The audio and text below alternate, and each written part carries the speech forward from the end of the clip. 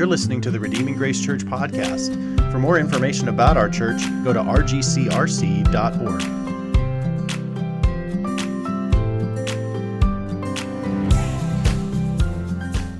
Text for today is Genesis chapter 3, verses 1 through 6. Now the serpent was more crafty than any other beast of the field that the Lord God had made. He said to the woman, "Did God actually say, 'You shall not eat of any tree in the garden'?"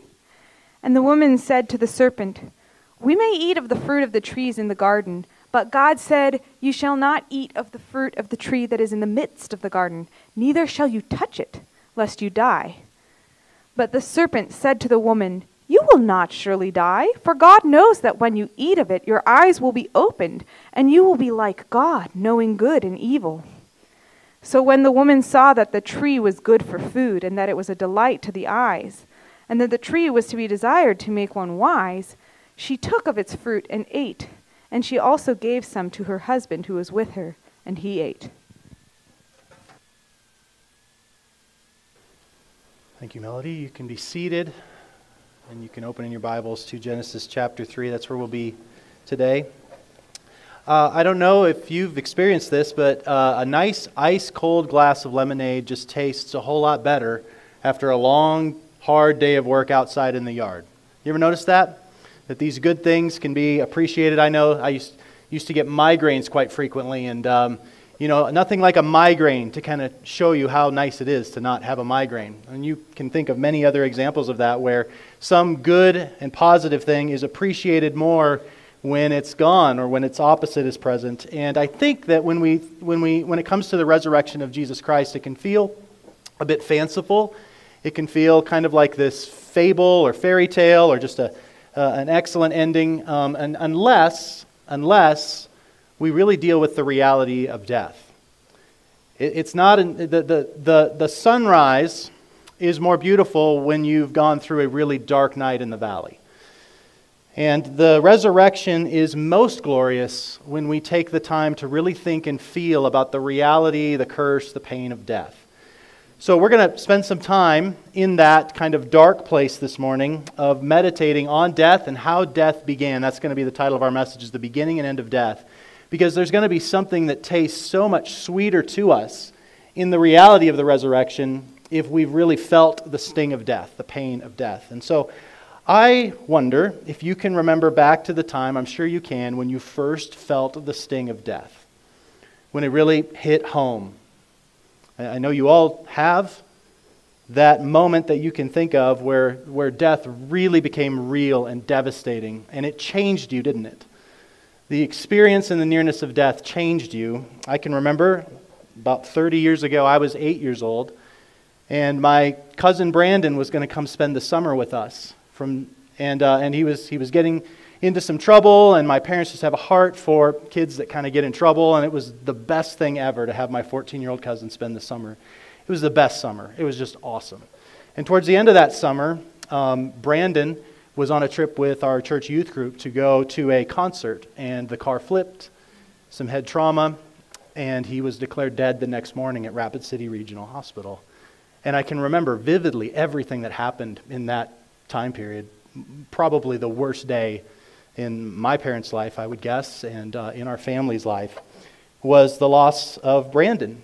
And I can remember that on my dad's side, my grandma went with, from the other side of the family, went down to Denver. We were going to go to the funeral. And I can remember my parents giving us kids the opportunity to either go to the funeral or go play in the park with grandma. And I just remember, we decided to go play in the park, and I just sat next to my grandmother and just cried because I had felt the sting of death for the first time. And that little boy was changed by the experience of death. And you all have stories like that. You all flashed immediately to a moment when you first felt the sting of death, and it changed you, didn't it? And I think we need to be reminded of that. Not like you needed the reminder. You probably feel that sting every day. And if we just told stories like that in this room, it would just be devastating, the impact of death just on the people in this room, let alone down through history or our neighbors and our friends and our family members. Death stings like nothing else. And until we really feel the sting, the hurt, the pain of death, I don't know that we'll fully understand what all was accomplished for us in the resurrection of Jesus. So what I want to do is I want us to just continue our series through the book of Genesis. We had this beautiful portrait of how God created the world. He's good and He's glorious and He's generous and He's made this perfect world and He's put His image bearers in it and He has this covenant relationship with them. He has His personal name. He breathes life into them, declares it very good. And then we look at our lives and we go, well, where did death come from? So we're going to look at where death came from, the beginning and end of death. How did it get in? How did it begin? And how does it end? And so I really got two main points for us today, which is this: death begins in Adam, and we'll explore that in Genesis 3, and then death ends in Jesus. Death has an expiration date, thanks to the resurrection of Jesus. And every great story that you read deals with the problems that we will see come into the human story of an accuser, an attacker, a villain, some people who get themselves into trouble, a disease, death, destruction. Every great story that you know of deals with the human problems that we're going to see unfold in Genesis 3 and are resolved in the resurrection of Jesus. So you can just think not just of your own story and your own experience of death, but think of all the great stories that you know and how they all are echoes of this one story of how death begins and ends and how God deals with it. So let's look at death beginning in Adam. Death is first mentioned by God in Genesis chapter 2, verses 16 and 17 as a hypothetical, as a potential punishment for those that break covenant with God, who disobey Him. Genesis 2, 16 and 17. And the Lord God commanded the man, saying, "You may surely eat of every tree in the garden, but of the tree of the knowledge of good and evil you shall not eat. For in the day you eat of it, you shall surely die." That's the first mention of death that comes up in the Bible, is God giving a warning that the universe works a certain way, you're wired to work a certain way, and you go counter to that, and you will sign your own death warrant. It will be a treasonous suicide if you choose to go against this. It's a potential, a hypothetical, a warning, a consequence. It's intended to be a deterrent. But we see in Genesis 3 that this potentiality of death becomes a reality, and we want to look at how that happens. First of all, we see an insidious intruder. An insidious intruder in verse 1. So God declares everything very good. Man and woman are enjoying. They are naked and unashamed. They are living in glorious communion with God and wonderful delights of the created world. And then we turn a corner in Genesis 3, verse 1. Now the serpent was more crafty than any other beast of the field that the Lord God had made. So we have to pause here and go, well, what is this? Who or what is this serpent? Is he a metaphor? Just sort of a legendary sort of metaphor, personification of evil? Is this a literal snake who can talk? Or is this Satan physically manifest? And this is just the best way to describe this event. We see clearly here that the Lord God, this is a being that the Lord God had made. So this is not a rival equal to God. This is a creature that has been created by God. So this is not a two equals, good and evil, as on equal footing. God is supreme even over this serpent. He is a created being. Unlike God, He has a beginning and He has limitations. So this is not a rival that is equal to God. This is a created thing. And we see that He's more crafty. So there's something about Him that has a certain wisdom, a certain superiority to other non-human created beings. He has an intelligence, an ability, an awareness of consequences, and the ability to manipulate circumstances either toward or against those consequences. And we have this play on words actually in the Hebrew. In chapter 2, verse 25, talking about Adam and Eve, it says that they are arumim, which means naked, which means innocent, pure. And then we have the word crafty in 3:1, arum, which they sound so similar but mean such different things. So we have this play on words from 2:25, speaking of the description of humanity, to now the description of this serpent as arumim and arum, crafty. The arum, the craftiness of the serpent, will undo the aramim of humanity. They will go from being unashamed to full of shame, from fully alive to now dead. The Arum will defeat and undo the Arumim of humanity. And here's some other relevant scriptures. When Jesus speaks to the Pharisees, he tells them in John 8:44, "You are of your father the devil, and your will is to do your father's will. He was a murderer from the beginning and does not stand in the truth because there is no truth in him. When he lies, he speaks out of his own character, for he is a liar and the father of lies." I think Jesus is referring to, this is the only passage that would make sense that Jesus is referring to, so clearly this serpent is Satan. It is Satan. And Jesus says, you're acting like your father, the devil, Satan, because of your lies. Revelation 12:9 tells us the great dragon was thrown down, that ancient serpent, who is called devil and Satan, the deceiver of the whole world. And then Revelation 22 says he seized the dragon, that ancient serpent, who is the devil and Satan, and bound him for 1,000 years. So if you look at the large totality of Scripture, Genesis 3, Moses doesn't take a lot of time to explain where this snake came from. It's just not all that significant. Some of the questions we might have here don't really change the story that much, but reading the rest of Scripture, we know that this is the fallen angel, Satan, devil. And whether he is just physically manifest in a form that looks like a snake, or whether he actually inhabited, possessed a physical snake, I think it's hard to say. Bottom line is that he's coming to destroy what God has made, and he wants to undermine what God has said. Which brings us to the next part of verse 1. This insidious intruder brings a subtle suggestion. Now watch what he does to these human beings who are living their best life, their fullest life, in full communion with God, and this intruder comes in with a strategy. He's more crafty. He wants to lead them to a particular consequence, a particular action. And he starts with a subtle suggestion. Not an outright attack, we'll get there, but a subtle suggestion. He, Satan, devil, the serpent, said to the woman, "Did God actually say you shall not eat of any of the tree of the garden?" And there's just this suggestion planted in Eve's mind about the character of God. Notice that we have in chapter 2 have had the word Lord God throughout the text there. Lord God, God's covenant name, and then God, as he's creating humanity, there's this intimacy to where they know God's personal name. And Satan does not use God's personal name. He wants God to appear far away. And so he's going to portray God as a God who is distant and maybe a little bit underhanded and maybe not quite as intimate and close. And so it's interesting here that he wants to distance Eve from God. The tempter speaks with inquisitive exaggeration. He puts the power of suggestion in her mind. He expands the prohibition from one tree to any tree in the garden. He says, did God actually say you may not eat of any tree in the garden? So he caricatures God and his command to make it sound far more restrictive than it actually was. How dare God? Did God actually say you would not eat of any of the tree in the garden? God is a kind of killjoy and a tyrant, you know. Let's judge God and his word. Let's evaluate what he said, as opposed to living under what he said. And so this questioning of God's word comes up. And Eve falls for it just a little bit. Look at her response in verse 2.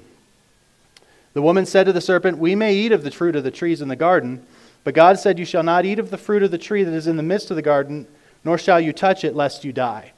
And just pay very close attention to her response, because the subtle suggestion has moved Eve a little bit. She's stepped up. She's gotten a lot of things right in her response, but you see a subtle move here in how she views God and how she understands the direction of God, the Word of God. She corrects the serpent, but the exaggeration does move her off the truth just a little bit.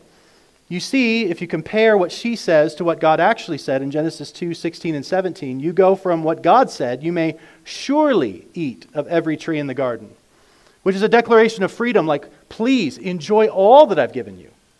Look at how generous and glorious God is, but the woman changes it to say, "We may eat of the fruit of the trees of the garden." God's generosity is diminished a little bit here. And this is the danger of omission, to take away from God's word. Will change our view of God. And then in the next phrase, the tree of the knowledge of good and evil you shall not eat, God says. She changes it, you shall not eat of the fruit of the tree that is in the midst of the garden, neither shall you touch it. And God never said anything about touching it. And so there's an exaggeration of God's prohibition and adding to the Word of God, which is changing now. Her view of God has been shifted a little bit by this suggestion. God's a little less generous, a little less for me, and he's a little more restrictive. God's a little bit more of a legalist here. And then the last phrase, the third slight exaggeration, slight shift, is that God says, "For in the day you eat of it, you shall surely die," in 2:17. To now she says, "lest you die." So the certainty of God's judgment is now diminished. We might die, as opposed to we will surely die. God may not be paying that close of attention, and maybe it's really not up to him to judge it. Like, who is he to judge you? Did he really say, and is he really that good? And who is he to say that he ought to be the judge? And so these questions are already in her mind, and as she comes back at the serpent, her view of God has changed. She has both omitted some of the good characteristics of God and added to portray God a bit more restrictive, and maybe the punishment is just an empty threat. So Satan's clever question has changed Eve's view of God and his word.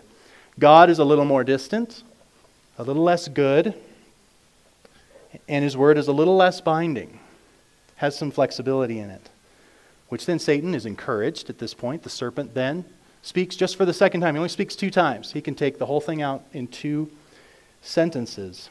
And here's what he says. He sees his opportunity. He sees that his suggestion has worked. Eve has a slight change in her view of God and his word, and therefore of herself. And so then he comes with a direct assault. She slipped a little bit, so now he's going to shove. He's going to shove her. But the serpent said to the woman, "You will not surely die." See how direct that is? God said, "You will surely die." I say to you, you will not surely die. We've got 2 total different paths now in front of Eve. "For God knows that when you eat of it, your eyes will be opened, and you will be like God, knowing good and evil." God has, this serpent claims to know God's inner thoughts and God's own inner insecurities at these human beings that he's made. And God is actually a bit intimidated by you, a little bit afraid that maybe he would have a rival. And so this prohibition doesn't come from any sort of goodness in God, but from insecurity in God. He wants to keep you down. He wants to keep you, because if you eat this fruit, you'll be like him. That's the only thing between you and God right now. The only thing that's keeping you from godness is your willingness to obey God. Step out from underneath his authority, and you will be like him. God is a liar. He is not powerful. He's not good. He has ulterior motives. God is not the good, benevolent provider that he has portrayed himself to be, but he is a cruel, insecure oppressor. God's word is subject to your judgment, and therefore you ought to reject it. And the serpent suggests that he knows God better than Eve does, claims to know God's inner thoughts. Disobedience, Eve, will bring positive results, happiness and fulfillment. You could have it so much better than you have it now. There will be no consequences. Something apart from God will make you happy, is the bottom line. God is not sufficient to make you happy. You need something other than God. You need something instead of God. You need to go against God to be happy. Which, if you think about this is just unbelievable. The serpent has no evidence at all, right? Adam and Eve have experienced nothing but good. The lie should be so clear. The overwhelming emphasis in chapter 1 and 2 of God's word is that his word is true and that everything God does is good. That's the overwhelming evidence to this point in the book, is that God is true and does what is good. And in these 2 short statements, Adam and Eve now begin to see the world a little bit differently. And he's planted in the heart and mind of every human being ever since then. Every one of their descendants has had this mistrust of God, that maybe he's holding out on us. Maybe he's not all that good after all. And maybe we'd be better off if we just did our own thing. What Eve should have said is she should have said, we are already like God. You go in, earlier in the chapter, God says, "Let us make man in our image and in our likeness." She should have said to the serpent, we are as like God as we could ever be. Any move from this would be to just distance us from him. And it should have said to the serpent, what evidence do you have for your charges? But the suggestion and the accusation has caused the desires of Adam and Eve's heart to change. And we see a deadly treason in verse 5. So when the woman saw that the tree was good for food, that it was a delight to the eyes, and that the tree was to be desired to make one wise, she took of its fruit and ate, and she gave some to her husband who was with her, and he ate. So you see it's the level of desire, like, let me change your view of God and his word, and your heart will change. And she's now looking at the fruit the way that she used to look at God. Idolatry is happening here. Eve now looks at the fruit the way she should look at God and his word. There's two offers on the table. God's offer is the tree of life, and he's proven to back it up that every good thing comes from him. So take and eat of the tree of life, and he has been kind enough to give them the warning. You eat from that tree, and it's going to unravel everything. You're going to unleash this thing called death, and you will not like it. I trust you. Trust me. Stay in right fellowship with me. Eat from the tree of life. And the serpent is offering another contract, so to speak. Another offer is on the table. The tree of knowledge of good and evil, a tree of death. And he has no evidence at all for his claims. Suggestions, exaggerations, omissions, additions are all that he has to work with. And he has used those, and man's view of God has changed. And man now has changed thoughts about God, and therefore changed affections from the heart. The affections have moved from God to themselves. Their desires now trump what God has said. They desire what is forbidden instead of God. And here's the reality. You know this in your own life. What the heart wants, the mind will rationalize, and the hands will do. Right? You don't make a lot of your decisions based on rational data. You desire something, and then your mind finds a reason to do it, and then you do it, right? It's at the level of desire. We are not as rational as we think we are. We're desirers. We're lovers. We're worshipers by God's own design. And when that moves, those affections move from God to anything else, our mind will find reasons for why we do that. We'll try to justify it, and we'll destroy ourselves. And that's exactly what happened. The serpent has changed the affections through suggestion about who God is, and now the fruit is more desirable.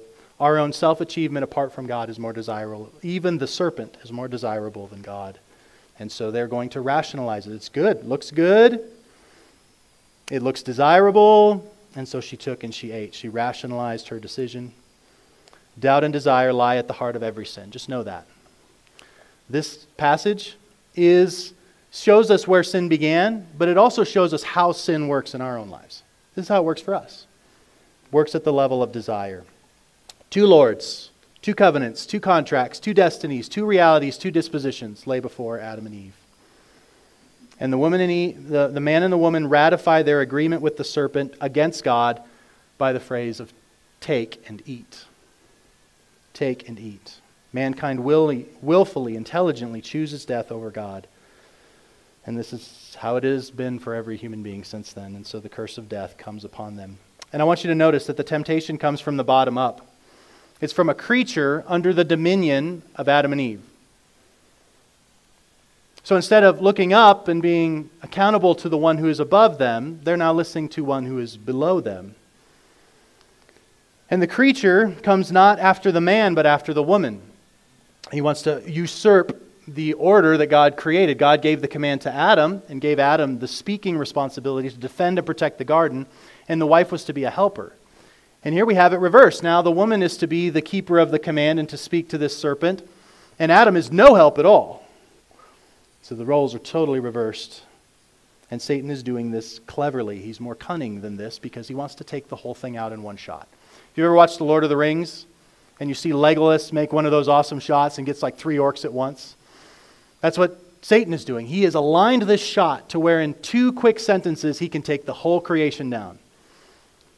He can curse the creatures, he can curse the earth by getting Eve to usurp her role and to, instead of being a helper for the man, can be a hindrance to him, offers him the fruit. No help at all. And he advocates his responsibilities by speaking and protecting and coming to the rescue here, and he doesn't. And Satan just has this brilliant kill shot. He gets the whole creation in one shot. It's a brilliant, brilliant strategy. And he didn't just get Adam and Eve and all of creation. He got all of us too. Billions upon billions dead in one lie, one act, one shot. He hit you and me, and we still feel the sting of it, don't we? And we know it's coming for us because we're just like our parents. We have a warped view of God. We have warped desires. And death's coming for all of us. And that's a weighty thing. If you flip through the pages of your Bible, you'll see death on almost every page ever since. Until you get to the New Testament and you begin to see one who is promised later in Genesis chapter 3 that I believe Justin will bring to us next week and unpack for us. This promise that there will be one who crushes the head of the serpent, who is going to be capable of restoring what has been lost, of being able to undo death. And so you have this tracing through the rest of the book of Genesis and indeed through the rest of the Old Testament. Is this the seed? Is this the one? It's the rest of your Old Testament is just tracing this promise as it comes through, and you keep going and you go like, is it Moses? No, it's not Moses. Is it David? No, it's not David. Is it Daniel? And you just go, no, not yet. It's not the seed. It's not the one. It's not the new Adam. It's not the one who can come and rescue this. And then it's just total silence for 400 years. And you wonder, is the promise gone? Has God finally decided to just let humanity have what it wants, which is death? And then you have a New Testament. A virgin is pregnant with a child. And she gives birth to that child in Bethlehem. And he starts to click off all of the boxes, all of the prophecies of the one who might be the promised one who could undo death. And if you would go with me to Matthew chapter 4 for just a moment, we'll see here that death ends in Jesus. And watch what Jesus does through the Gospels.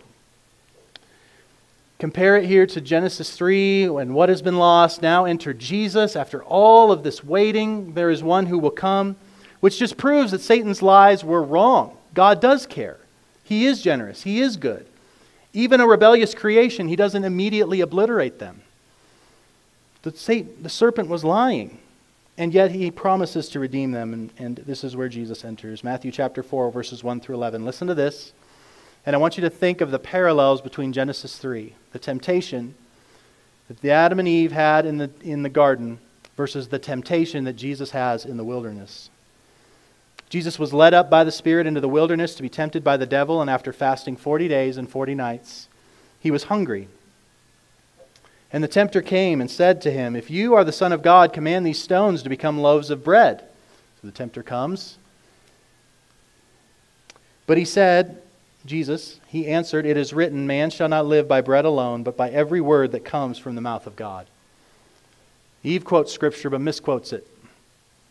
Jesus nails it. Fights back with Satan with the Word of God. A total trust in God. Then the devil took him to the holy city and set him on the pinnacle of the temple and said to him, "If you are the Son of God, throw yourself down, for it is written, he will command his angels concerning you. And on their hands he will bear you up, lest you strike your foot against a stone." And Jesus said to him again, "It is written, you shall not put the Lord your God to the test." And again, the devil took him to a very high mountain and showed him all the kingdoms of the world and their glory. And he said to him, "All these I give to you, if you will fall down and worship me." Then Jesus said to him, "Begone, Satan, for it is written, you shall worship the Lord your God, and him only shall you serve." Then the devil left him, and behold, angels came and were ministering to him. That's exactly what Adam and Eve should have said. It's exactly how they should have responded. And what you have is that there has not been a human being on the planet who's been able to do this. To go one-on-one with Satan, no sin nature in them at all, to look Satan in the face and defeat him, to take down his lies. And Adam and Eve do it with home field advantage. They're in the garden. They know God. They have no category for sin or hunger or anything, and they lose on their home turf. Jesus goes into the wilderness after 40 days of not eating. He's on the verge of death. And Jesus, in the weakest physical, on Satan's home turf, totally obliterates Satan. The new Adam is far more powerful than the old Adam. The old Adam brought death to the entire human race, and now there's one who's a son of Adam, but also a son of God. And when he's tempted, not in a garden with all the advantages on his behalf, but with all the disadvantages before him, undoes the serpent. Total mastery over him. Total trust in God's word, total trust in God's character, and the curse now begins to reverse. And you see that through the rest of the Gospels. Jesus starts undoing the curse. And so humanity had their knowledge of God distorted, but Jesus knew God's word perfectly. Humanity had their trust in God's goodness shattered, but Jesus demonstrated ultimate trust in God's goodness perfectly. Humanity had their desire for God's glory redirected. Jesus had only one aim, and that was the glory of his Father. Adam and Eve lost their home turf with every advantage. Jesus wins decisively on the enemy's turf. He invades and he wins on his weakest day. Adam and Eve fall on their best day. Jesus wins on his worst day. Jesus is the new Adam, the true Adam, the perfect Adam. The rest of the Gospels point out to him systematically undoing the consequences of Genesis 3. He heals diseases. He raises the dead. And so we're going to see that here. Jesus defeats death. And we see him do this, first of all, in John 11. We could go to a bunch of them because Jesus actually raises quite a few people from the dead. He defeats death. John 11, his friend Lazarus dies, and Jesus calls his own shot. I don't know if you remember back, Babe Ruth would point to the spot where he would hit the home run, and then he hit the home run there. It was legendary. Jesus calls his own shot. He's like, I'm going to let Lazarus die. And he tells his disciples, we're going to go to Lazarus and raise him. I'm glad that we were not there, because what you're about to see is you're going to see and believe. And then he shows up, and Mary and Martha are a little bit upset, and I forget which one comes to him, but says, if you had been here, he would not have died. Jesus, you could have prevented death. And then Jesus takes the opportunity and goes, I am the resurrection and the life. Whoever lives and believes in me, though he die, yet shall he live, and he will never die. And then he goes and he grieves with them for a while, and then with 2 words, says, Lazarus, come forth, which is, I guess, 3 words in English. Lazarus, come forth. And death has to yield him. Some have said that if he hadn't said Lazarus, every dead person on the planet would have come out. His words have that much power. But he had to specify. I don't know if that's true, but it sounds great. Lazarus, come out. And Lazarus comes out, and he defeats death. And he does this again and again. He has the ability with his words to undo death. Just think about that. Just think of like all the death that you've experienced. Jesus has the power to just, it's done. Let him go. Come out. And then Jesus defeats death. Read the end of every gospel. Jesus calls his own shot again, but better. Not only can he raise other people from the dead, but he says, I will die and I will be raised on the 3rd day. He has the ability to raise himself from the dead. For God to raise him from the dead. And that's what we celebrate at Easter. The Good Friday, he dies on the cross for sin, as an atonement for sin, because sin requires a reckoning. And he pays that, though he has no sin of his own. And then he rises from the dead to prove that the check cleared, so to speak. God received the payment. God received the atonement that Jesus Christ himself made. And he rises from the dead to prove that, hey, the snake crusher's here. The death killer is here. And then we see that Jesus defeats death in 1 Corinthians 15, where we get this brilliant explanation. Sarah read it to you, and I just want to highlight it to you again here in 1 Corinthians 15, 21 through 23. And notice this Genesis 3 and the resurrection of Jesus, how they overlap and what that means for you.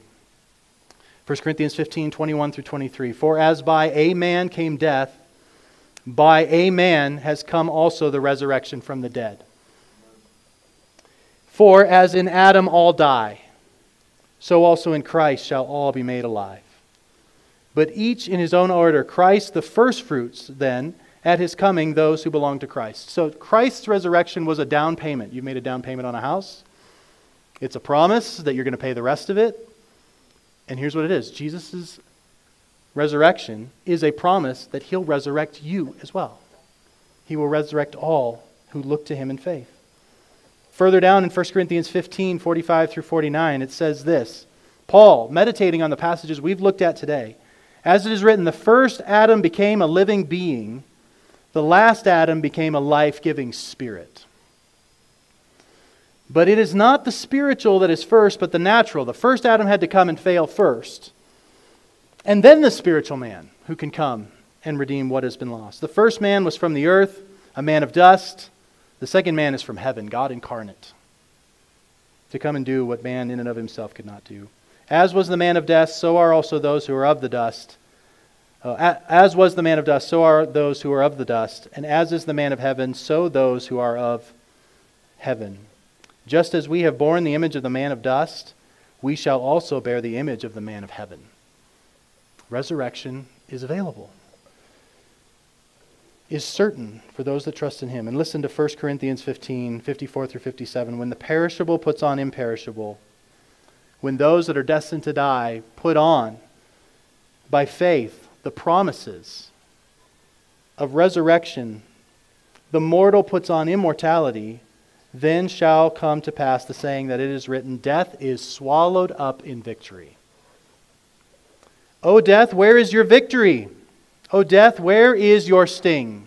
There will come a point where death, the sting of death, will be over. The sting of death is sin, the power of sin is the law, but thanks be to God who gives us the victory through the Lord Jesus Christ. Jesus defeats death. He defeats death. So the sting you feel of death right now has an expiration date because of the resurrection of Jesus. Yes, you grieve and hurt now, but there will be a day when that wound will be healed. There will be a day when that wrong is righted. And Revelation 21 and 22 tells us that Jesus will finally defeat death. The sting will be gone. Revelation 21, 3 and 4, and I heard a loud voice from heaven saying, behold, the dwelling place of God is with man. Eden will be restored. It was destroyed. It will be restored, but better. It's going to be a city. Where there was 2 people, now there will be multitudes of people. The dwelling place of God is with man. He will dwell with them, and they will be His people, and God Himself will be their God. And look at what it says. It just describes where those who trust in Christ are going. This place of final victory. He will wipe away every tear from their eyes, and death shall be no more. Neither, there's more. That's good enough. Neither shall there be mourning or crying or pain anymore. For the former things have passed away. In other words, death died when Christ rose. One more chapter over, the very end of the book. Then the angel showed me, Revelation 22, 1 through 5, the angel showed me the river of the water of life, bright as crystal, flowing from the throne of God and from the Lamb, through the middle of the street of the city. Also on either side of the river, the tree of life. Oh, it's back. But it's better. It's got 12 kinds of fruit, yielding its fruit each month. It's like those different fruit of the month baskets, I guess. I don't know. The leaves of the tree were for the healing of the nations from the wounds of death. No longer will there be anything accursed, but the throne of God and of the Lamb will be in it, and His servants will worship Him. They will see His face, and His name will be on their foreheads. And night will be no more. They will need no light of sun or lamp, for the Lord God will be their light, and they will reign forever and ever. So we put these pieces together, and we go from an insidious intruder to the defeat by a divine incarnation. A subtle suggestion deconstructed by the authoritative Word of God.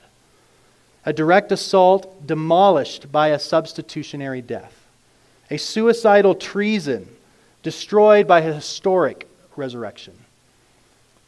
And from the dead of one, from dead in one act to fully alive forever in one act by one man. This is amazing. If it's true, this changes everything. And I believe it to be true. If the resurrection is true, then every statement that the serpent said was a lie.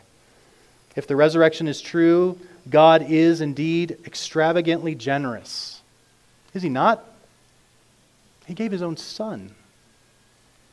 I love you, but I'm not giving my sons for you. God did for you. If the resurrection is true, then there really is nothing man can do on his own to get out of the consequences of the fall. We're all stained. We all have the death sentence on us. There's nothing we can do on our own to get out of it. How can we undo the curse ourselves? Our hands are dirty. We can't do it. If the resurrection is true, then this holy God should purge us immediately, but he doesn't. If the resurrection is true, then Jesus really is God in the flesh.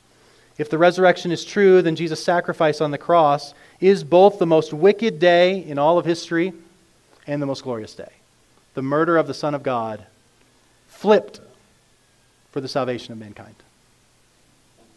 If the resurrection is true, then everything Jesus says and promises is rock-solid reality. If the resurrection is true, then death itself is dead. If the resurrection is true, then Christ is Lord and King over all. If the resurrection is true, you can be saved from your sin and live forever with that same Christ in glory.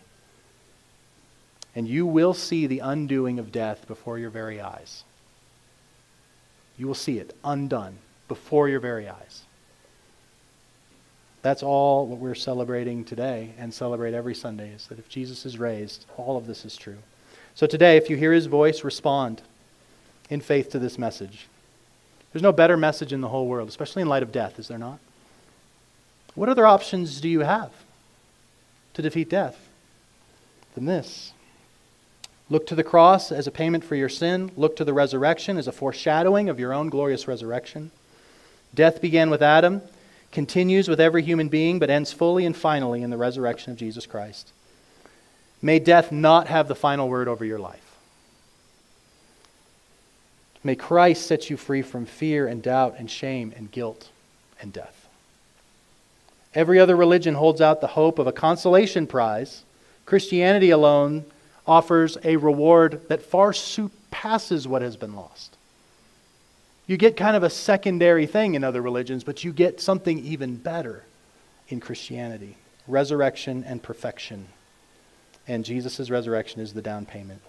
So friends, if your heart aches today because of death, there is something very right about that. Death is an awful, terrible curse. But the resurrection of Jesus is historically certain, and that means the ache is only temporary. The pain is almost over. We're almost there. Look to Christ, the only one who can do anything about the death problem, and thank God that he has indeed killed death forever. Let's pray. God, thank you for the resurrection. What an awful day Genesis 3 was. Every single one of us has been stung by death and has more stinging in front of us. And God, we thank you that you cared enough to not give up on some rebels, but to graciously prove that all the lies were false, that you are a generous, good, and gracious God, and you came and dealt with the problem yourself. We thank you that you defeated Satan where we failed. You overcame temptation where we fell. You overcame sin that has enslaved us. You have gone to the cross so that we didn't have to. And you rose from the dead because you long to raise us too. God, I pray that every heart in here would find that so beautiful, that they would have the desires of their heart, their view of God, rearranged because of what Christ has done. That what distorted the view of God in Genesis 3 would be corrected by viewing Christ on the cross and resurrected. I pray for my friends here, God. I pray that all of us would trust in Christ and see death undone before our very eyes. In Jesus' name, amen.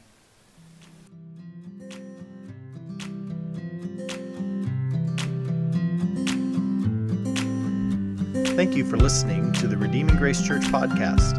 For more information about our church, go to rgcrc.org.